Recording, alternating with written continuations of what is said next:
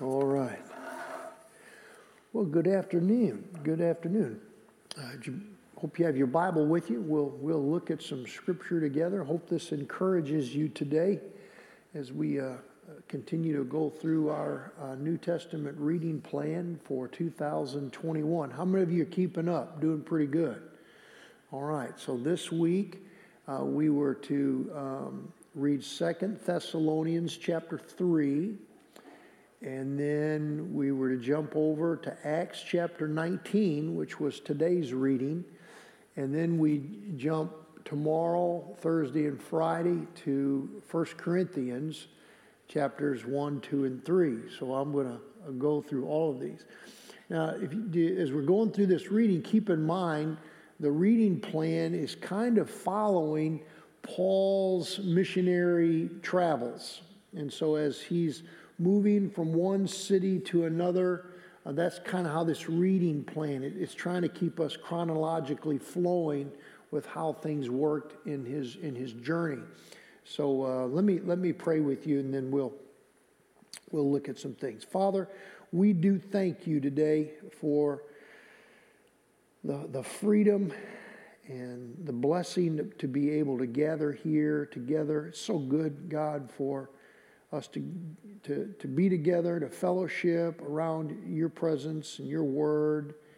And we just thank you, Lord, for one another.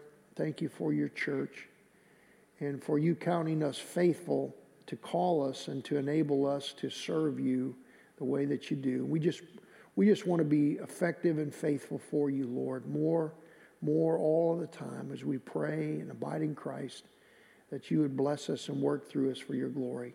And so we thank you for your word today and pray that you'd speak to us in Jesus' name. Amen. So 2 Thessalonians chapter 3 is where we're going to pick up.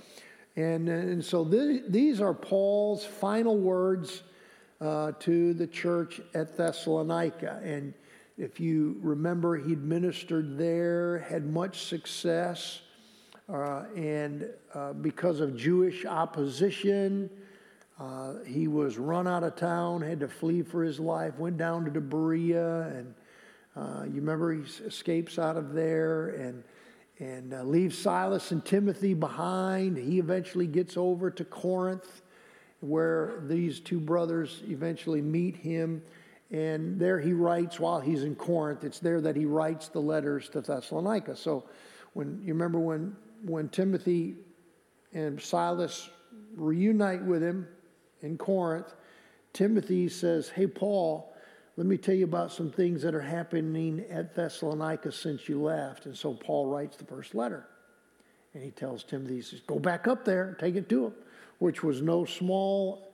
You talk about serving the Lord in that day, to travel down where they were in Athens, go south, and then to come back up, sail, and then travel on foot back to Thessalonica to deliver the letter. And he takes the letter, Timothy takes that letter back up there, and they all read it, and they certainly talk to Timothy, and he encourages them.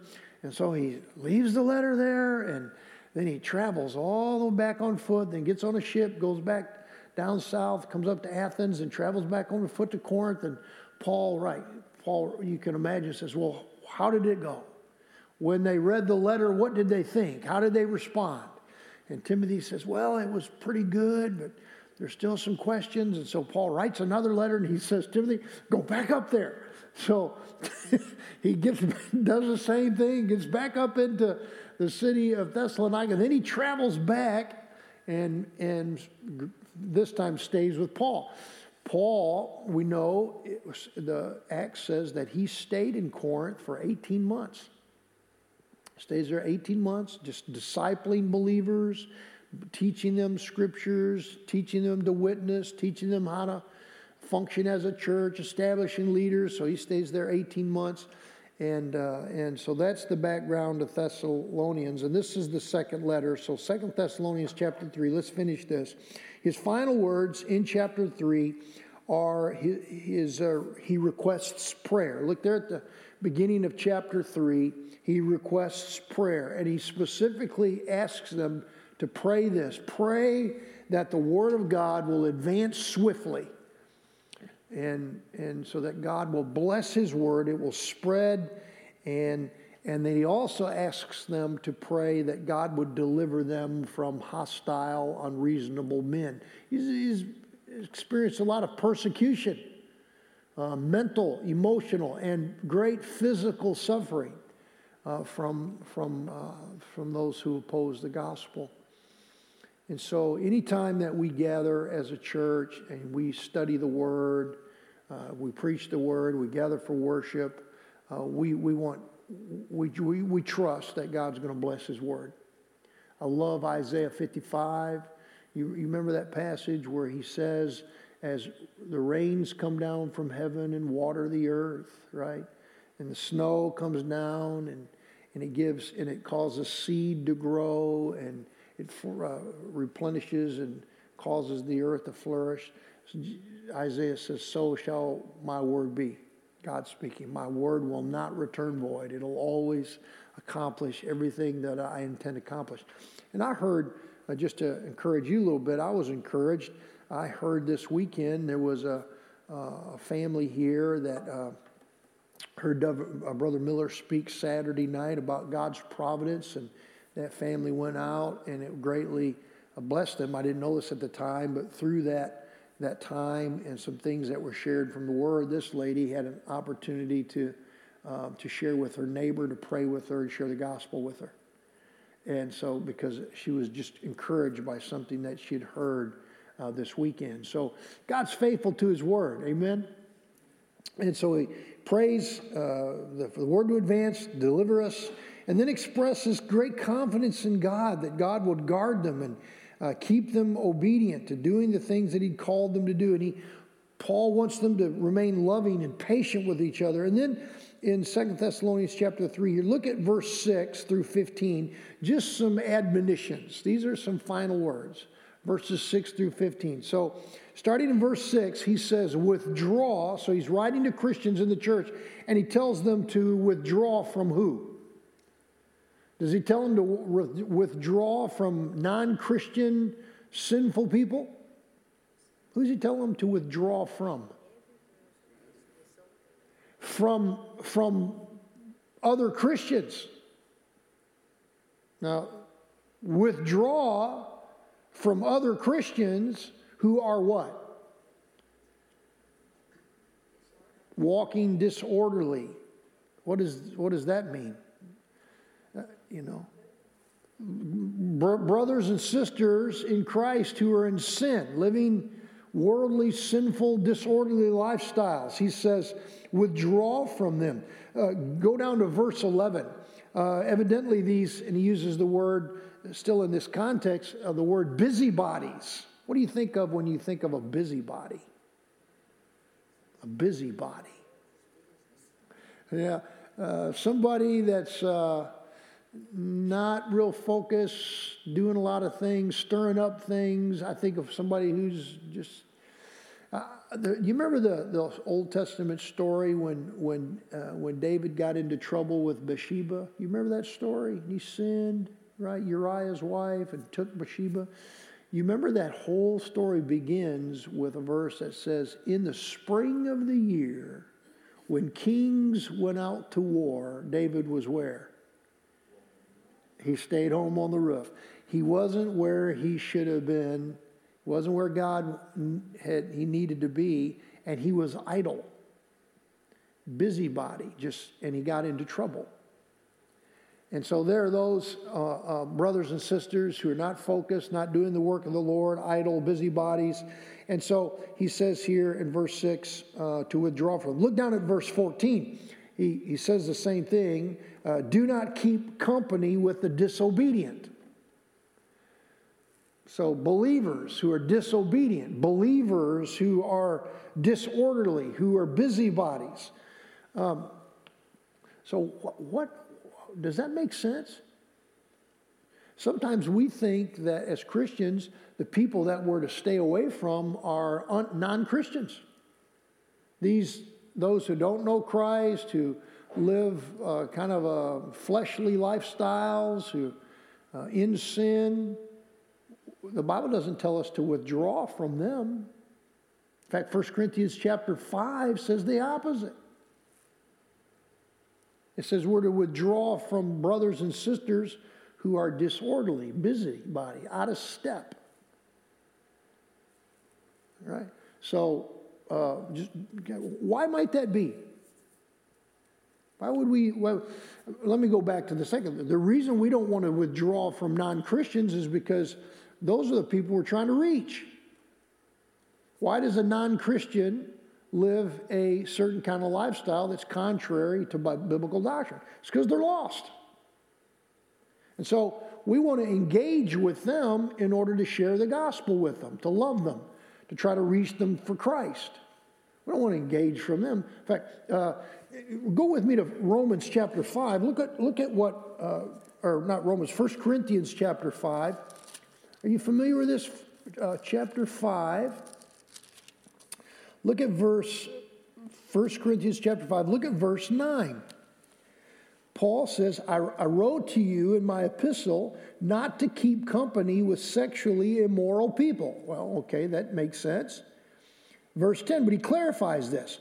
I certainly did not mean with the sexually immoral people of this world, or with the covetous or extortioners or idolaters, since then you would need to go out of the world.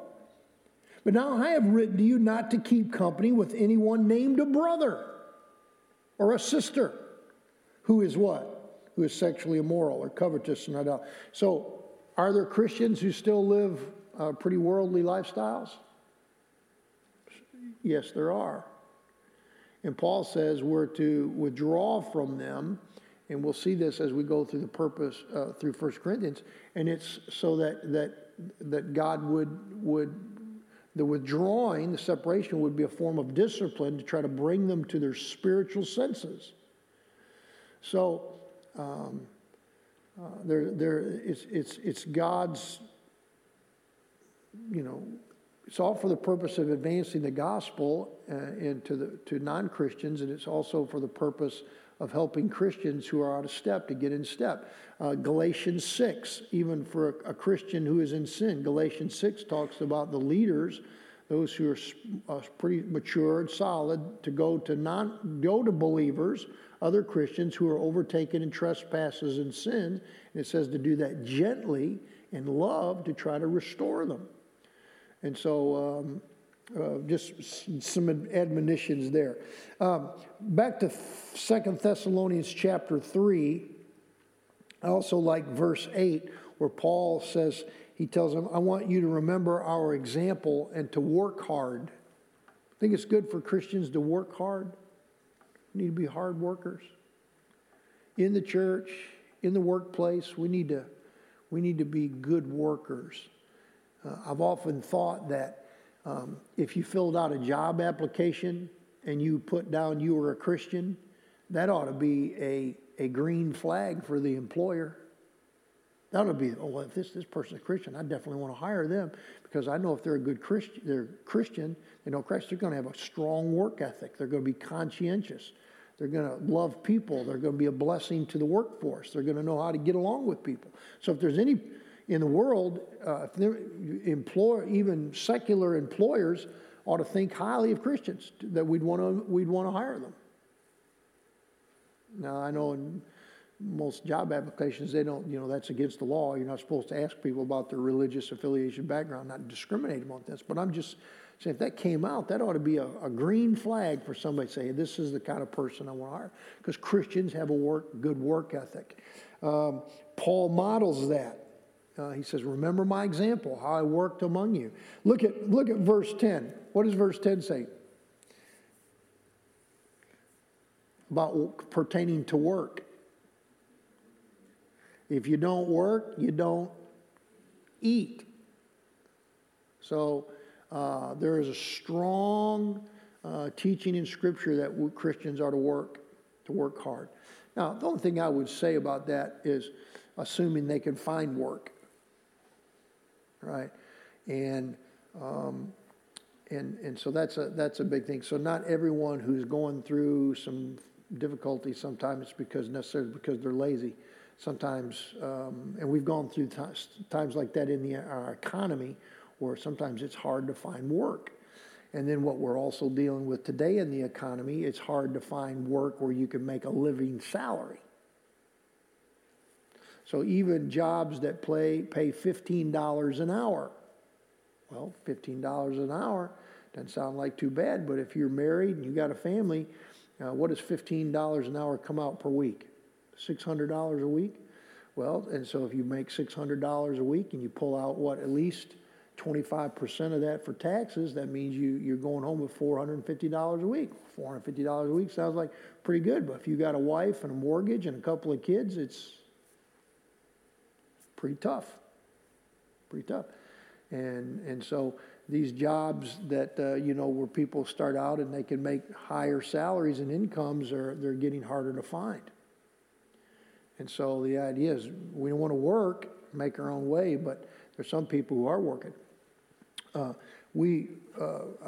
pretty familiar with this the last several years, and I'm sure it's same here in New Albany. I had a lot of experience in a church where we helped people with food and sometimes utility bills and medical bills, prescriptions and different things like that. And a lot of the times it wasn't the people we were helping, it wasn't because they were lazy people and didn't work. A lot of the ones we saw more all the time, it was young couples a lot of times who were both working.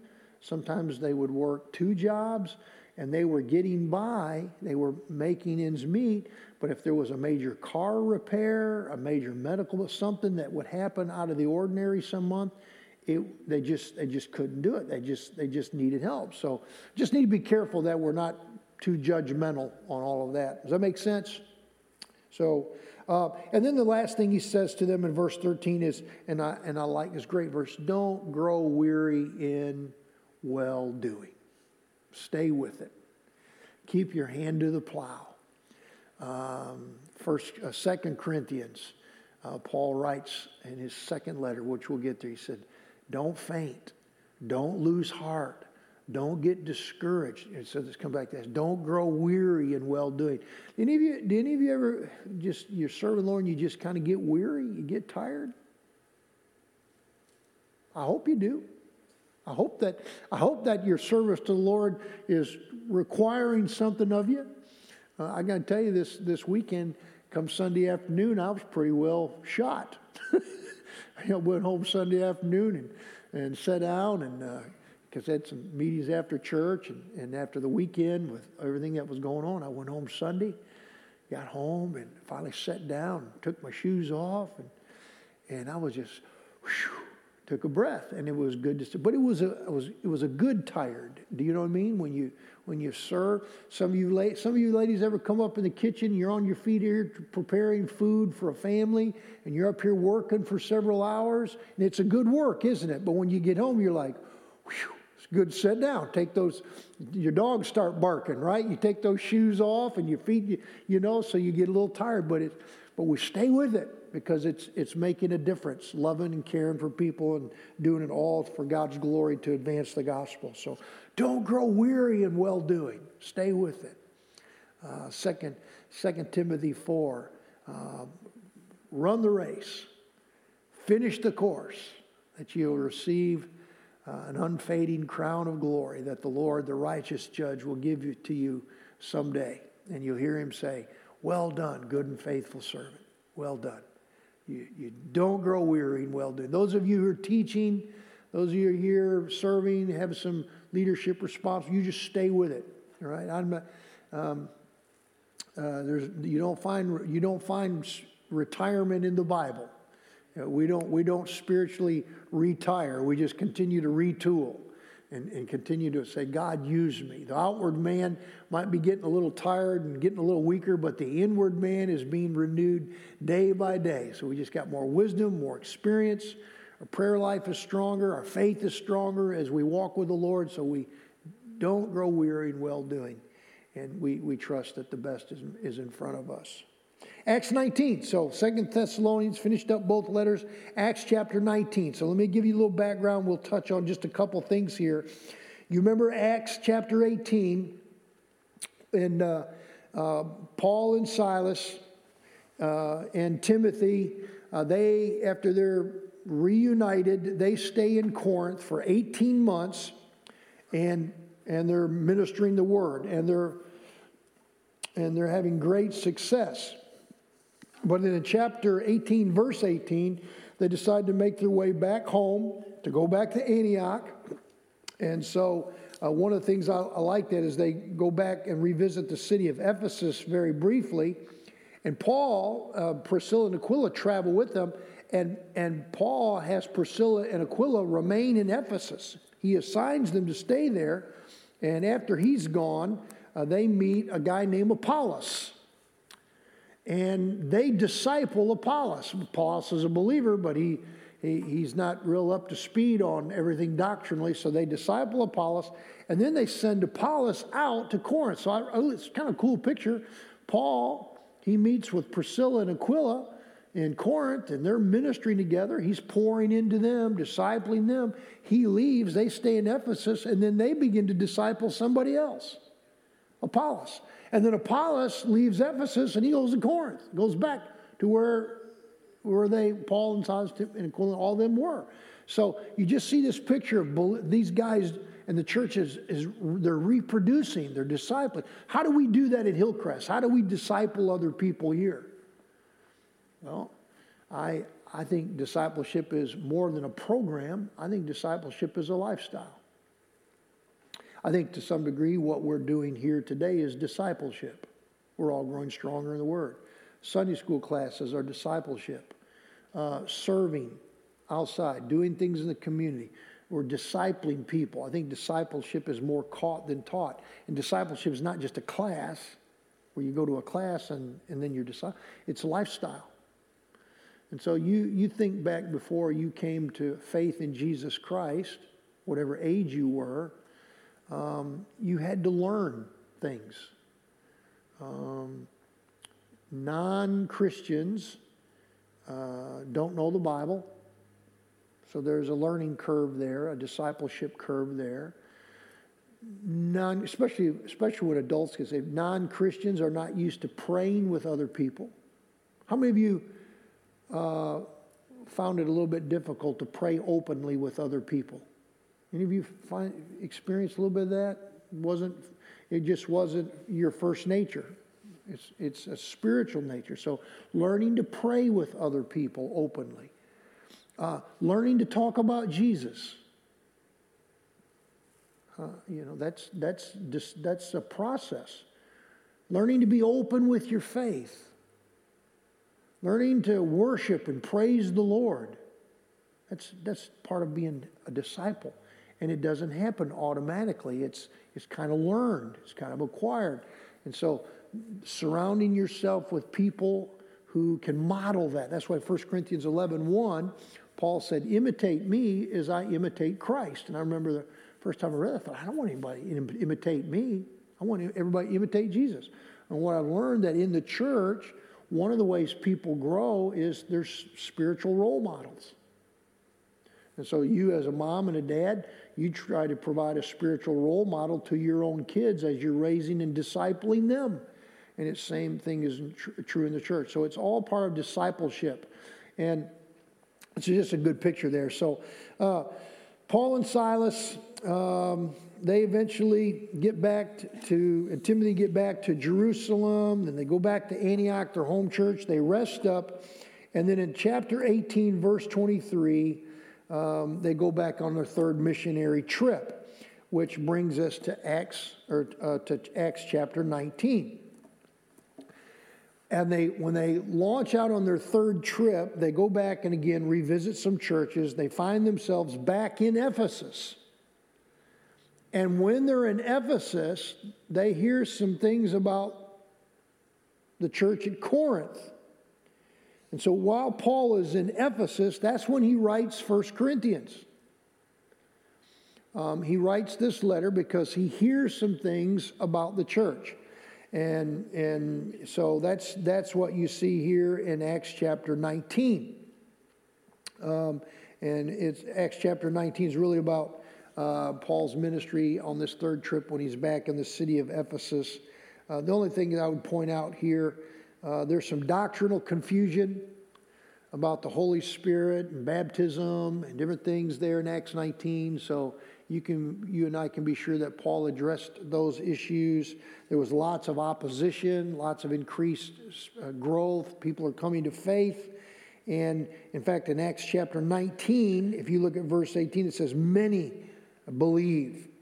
And in verse 20 of Acts 19, it says, and the word of God is growing. It's prevailing. Many are coming to faith. And Paul eventually, it's from there that he writes the letter. He eventually leaves Ephesus, travels back up north through Macedonia, comes back down to the south, around the Isthmus of Athens, and then eventually makes his way back to Corinth. And so he's there. But this letter, and I think one of you mentioned 1 Corinthians. So let's talk about 1 Corinthians. I love this letter. It has some great spiritual insights that are applicable for us. There's certainly timely messages here in 1 Corinthians. And I would say if someone were to ask me, what is the main message of 1 Corinthians? I would say it's an issue over worldliness. We're to be in the world as Christians, but not of the world. And so when you think of a Christian and worldliness, what do you think of when you hear the phrase worldliness? Worldly. Thinking more of things that you have, things that you collect. Okay, things of the world. 1 John tells us as believers we're not to love the world nor the things of the world. If John says, if anyone loves the things of the world, the love of the Father is not in them. So what are some things of the world that if we're not careful, we can love? Can you think of some examples? Things that we're not to put before God. Think there's any things that we as Christians today, we as a church today, put before the Lord? Can you think of anything?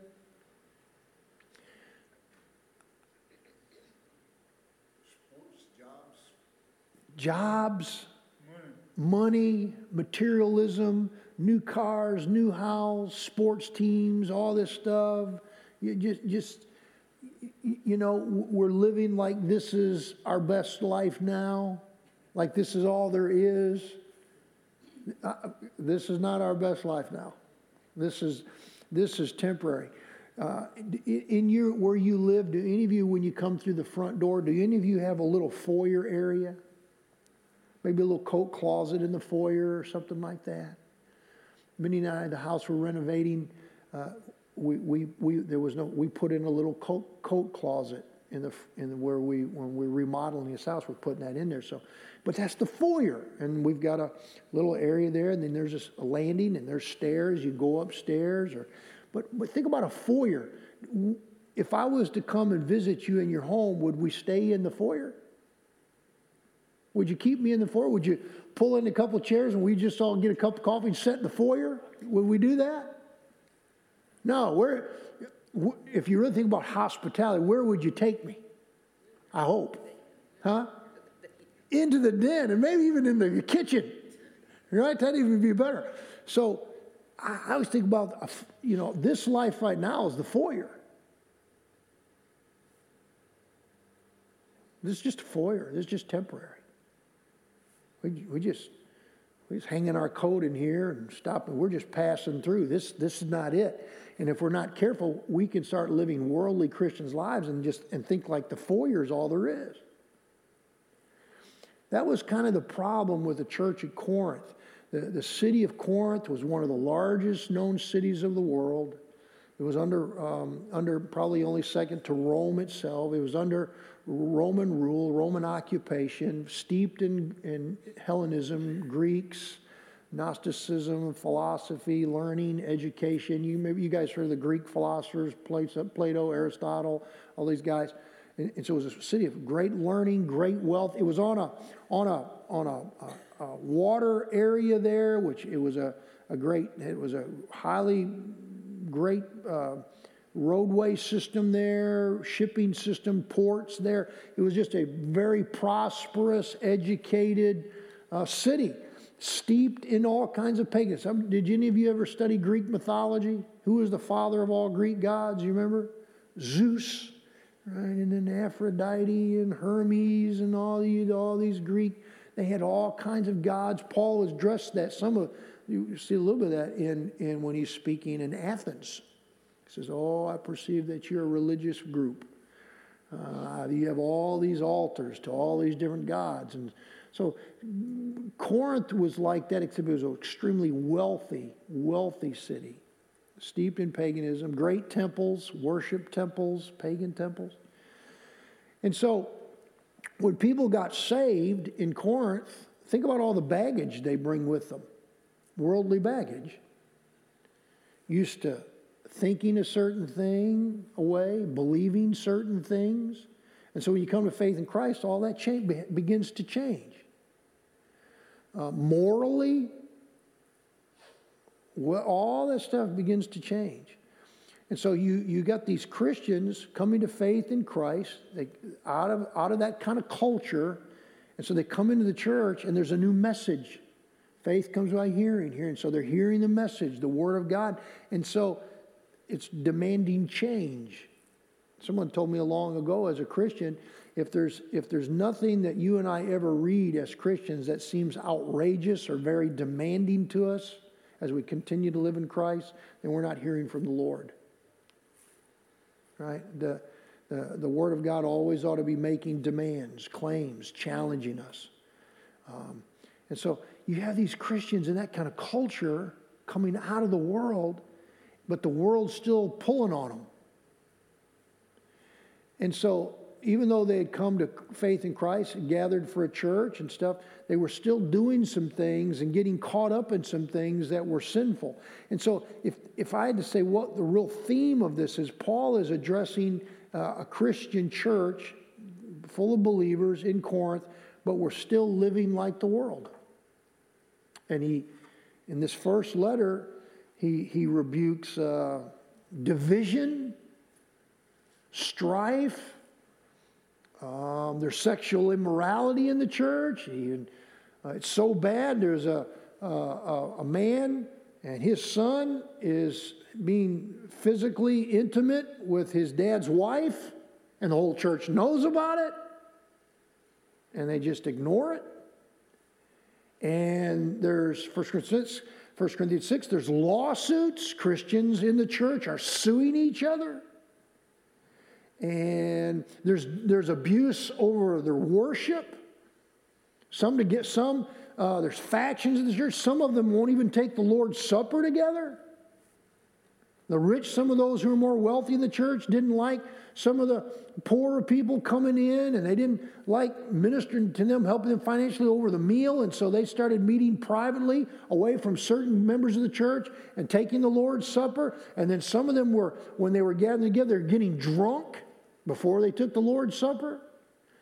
I mean, and then there was issues of worship and all kinds, where he addresses tongues and abuse. He says believers are coming in here and your corporate worship services are chaotic. In fact, believers think you're unbelievers. They don't understand what they think you're crazy.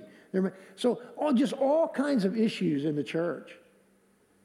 And so Paul writes this letter to address those. And there's some great application for us. So for the next couple minutes, let's look at some things that Paul says to the church at Corinth, and we'll go through these. Look at 1 Corinthians chapter 1. Let's look at how he addresses them, because this is pretty significant. 1 Corinthians chapter 1, verse 1. Paul, called to be an apostle. What does the word apostle mean? It means one who sent, messenger, sent one. By the way, it's the same word that in meaning as the word angelos, where we get in the news, you read about angel. An angel is a messenger, one sent by the Lord. So very similar in their roles. Paul, called to be an apostle of Jesus Christ, through the will of God, and Sosthenes, our brother. So he's introducing himself. And then 2, the church of God, which is at Corinth. So he's writing to Christians. To those who are sanctified in Christ Jesus. And we looked at this last Wednesday. Set apart, consecrated, called to be saints, with all who in every place call on the name of Jesus Christ our Lord, both theirs and ours. So who is he writing to? Those saved, those sanctified, called to be saints, brothers and sisters in Christ. They're Christians. Now, we talked about all the 1 Corinthians church is steeped in issues. Go with me to chapter 3, and here's the problem that kind of summarizes all of the issues in the church. So he addresses them as Christians, called by God to be saints, sanctified, set apart. But then listen how he describes them also here in chapter 3. And I, brethren, brothers and sisters in Christ, brethren to the church, and I, brethren, could not speak to you as spiritual people, but as to carnal, as to babes in Christ.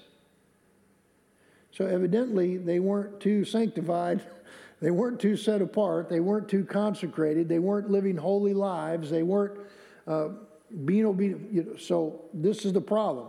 I could not speak to you as spiritual people, but as to carnal. The word carnal means fleshly, sinful, worldly. And he says, you're babes in Christ. Verse 2, and I fed you with milk and not with solid food. For until now you were not able to receive it. And even now you are still not able to receive it. How many of you, when you got up this morning, got you a baby bottle, put some milk in it, warmed it in the microwave, and nursed on a baby bottle this morning for your breakfast? Anybody do that? Why do you not do that? You're not a baby. And your body now needs more than that, and your system can break down solid food, physical meals. And my guess is some of you probably got some coffee, and some of you probably made some eggs or toast or some sausage, or maybe got some granola cereal and fruit if you're more healthy, but you ate something with substance, something physically that would sustain you. And so the problem in this church is you've had Christians, now several years have passed, and he said, but you're still on nurse bottles. You've never matured. And so that's the problem. And he says, even now you're still not able. Verse 3, you're still carnal.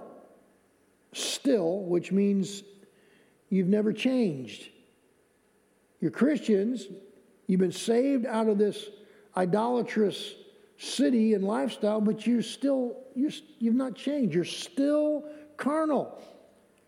And then you describe some of the problem. For where there is envy and strife and divisions among you, are you not carnal and behaving like mere men?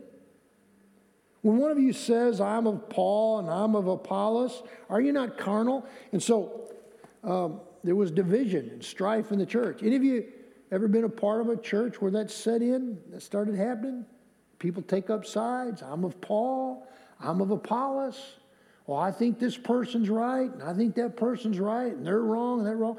And he says that division, that strife is an expression of being worldly and carnal, immature in Christ.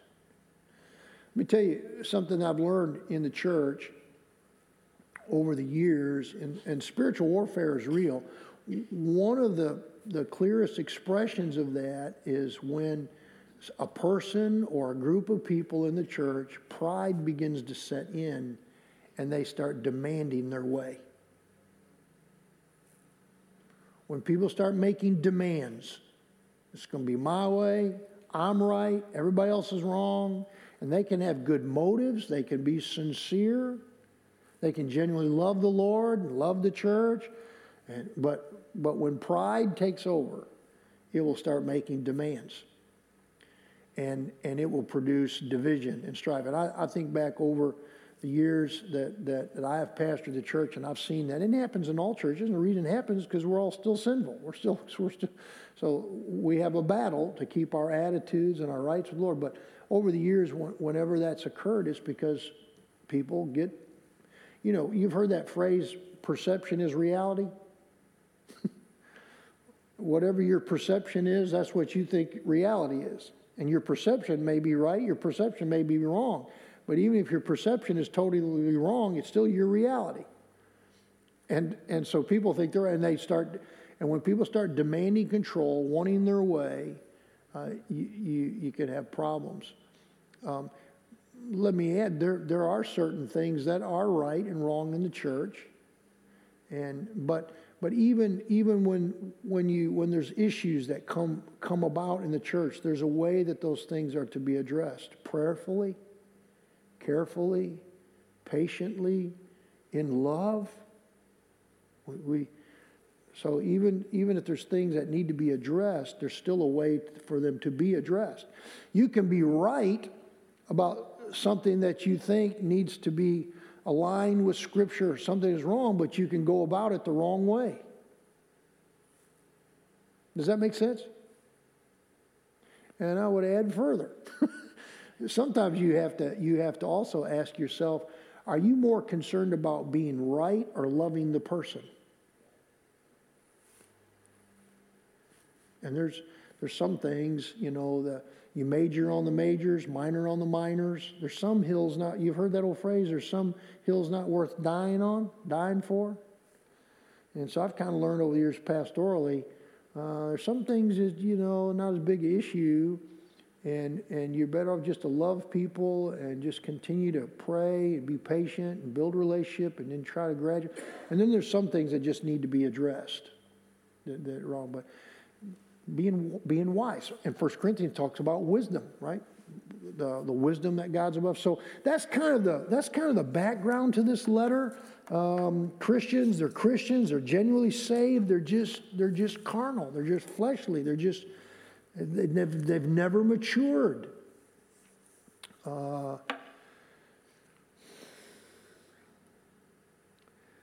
Do you think that that's still possible today? For a person to be saved, really saved, baptized, join the church, but just never grow, never really mature much? Just kind of stayed spiritually stymied, spiritually stagnant? I think it's very possible. But not feeding, being fed on, as what Paul says, on the Word, on solid food, and attitudes, perspectives, the way you think can still get really, really distorted. Any of you ever recognize when you know your attitude's not good? I do, and I still fight that. I want to have a good attitude and think towards other people the way I need to think towards myself the way that I need to think. Any of you ever get down on yourself, critical of yourself, and nothing wrong with some self-examination, but some people just beat themselves up, down on them. That's not the way God wants us to see it. It's that kind of attitude that we're to have and towards people, and not to always be critical of everyone and everything. That's not an attitude that's pleasing. So just how do you maintain the right attitude? Well, you got to spend time with the Lord, and He'll speak to you through your word, and keep your heart soft, and keep you sensitive to the leadership of the Holy Spirit. I got a phone call this morning from a guy just a couple minutes before 8 a.m. this morning. He said, Charlie, I want to apologize to you. I said, well, what in the world for? And he said, well, and we were talking yesterday. He said, well, I kind of think went off on a tangent yesterday about some things. And he said, I just want to apologize to you. And I said, well, I wasn't offended, but God bless you for your sensitivity to the Holy Spirit and for calling me this morning. He recognized that his attitude wasn't right. And so that's all of that. That's necessity for spiritual growth. So Paul writes this. That's kind of the major issue division. Go back to chapter 1. And we'll finish with this here. Division. Look at verse 10. The church has got division, strife, animosity, pride going on. Verse 10, I plead with you, brethren, by the name of our Lord Jesus Christ, that you all speak the same thing, and that there be no divisions, schisms among you, but you be perfectly joined together in the same mind, in the same judgment. For it is big, and remember, he'd received information, so he's here in Ephesus writing this letter, and I love this. It has been declared, verse 11, it's been declared to me concerning you, my brethren, by those of Chloe's household, that there are contentions among you. And reason, you know why I like verse 11? Paul received some information that this church has division, schism, factions among you. It's divided. It's not unified in the spirit. And how does Paul know that? Well, somebody had given him information. And who was it? Who does he say his source of this information was? Chloe's household. Whoever Chloe's household was. He names his source. Have you ever had somebody come to you and say, hey brother, hey sister, I need to tell you something? There's some folks here that are upset at you, and they're not happy with this, and they're not happy with that. And have you ever had that? I have. And I'll say, well, who is it? Well, I can't tell you that. I told them I wouldn't tell you that. You know, my response is, well, why they come and talk to you? If they've got a problem, the Bible says they need to come talk to me. And I will tell you this, after a few years of pastoring the church, who is talking makes a difference in my response. Right? Doesn't that make sense? So if there was a group of deacons here and they were all had some concerns about me, I might take that a little more, I want to care a little more deeply than there's some brother here. He's in and out of church half the time. Half time he's never here, and he doesn't serve or do anything. And he comes in and he's just takes some pot shots at me. I probably wouldn't. I mean, I would, if there's any truth to it, I'd still want to be open to that. But what that brother says is not going to mean the same thing to me as the group of deacons or group of Sunday school teachers. Source matters. And so if somebody, and I would encourage us, all of us, if somebody comes to you complaining about another brother or sister in your Sunday school class, or they complain about somebody else in the church, our response is to be what? Hey, you need to go talk to them. Well, I was just talking to these other people so I could get a little counsel. Well, maybe. Most of the time, that's not really what's going on. We get upset, so we just talk, kind of gossip and about other people. Listen, we always need to send them to the source. Matthew 18, right? If your brother offends you, you go directly to them. So that's what we want to do. So I just love this. He quotes his source, just flat up. Hey, and I've done that with people when I've gone to talk to people and said, hey, brother, I need to talk to you, and this is what was told me by this person. It wasn't gossipy, and I want to talk to you. And usually if you do that prayerfully and you do it in love, God will use it and bless it and use it for spiritual growth. I just think that's something in the church we need to be better disciples to do that, because really that's an expression of love. We'll stop there.